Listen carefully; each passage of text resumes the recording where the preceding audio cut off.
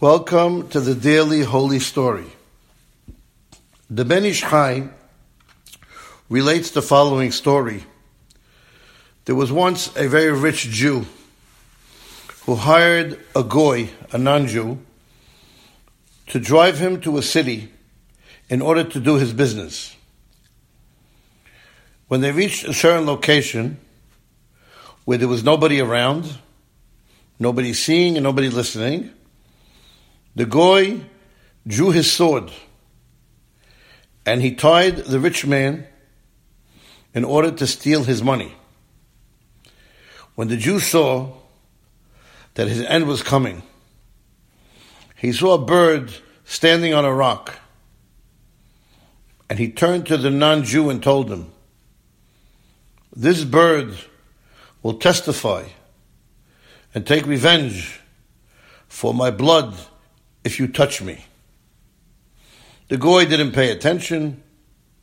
He took his sword, he killed the Jew, and took his money. The goy goes back to his home with all the money of the Jew, and he became from day to day a very rich man, until he became an officer in the king's palace.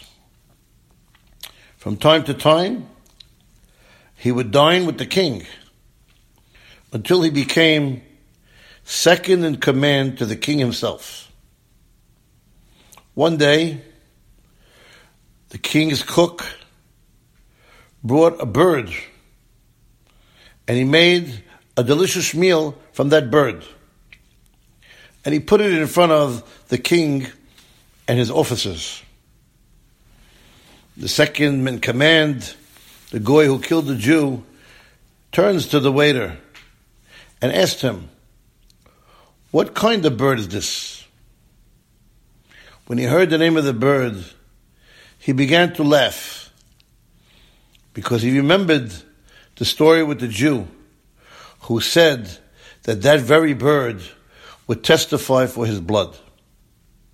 When the king saw his second in command laughing, and he couldn't see any reason why his second in command would laugh, he asked him, "Why are you laughing?" And the goy told him, "I cannot tell you."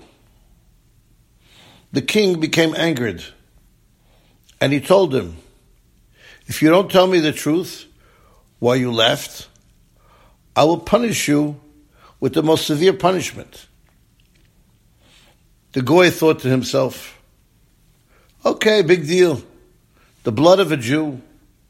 So he told the king the whole story, how the Jew said that this bird would testify and take revenge for his blood.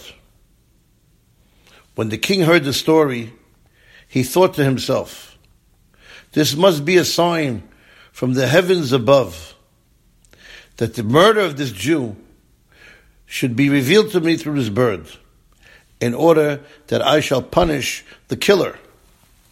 Immediately, the king commanded to call the family of that Jew, and he took care to make sure that all the wealth of the non-Jew would go to that family, and he decreed that the goy should be put to death.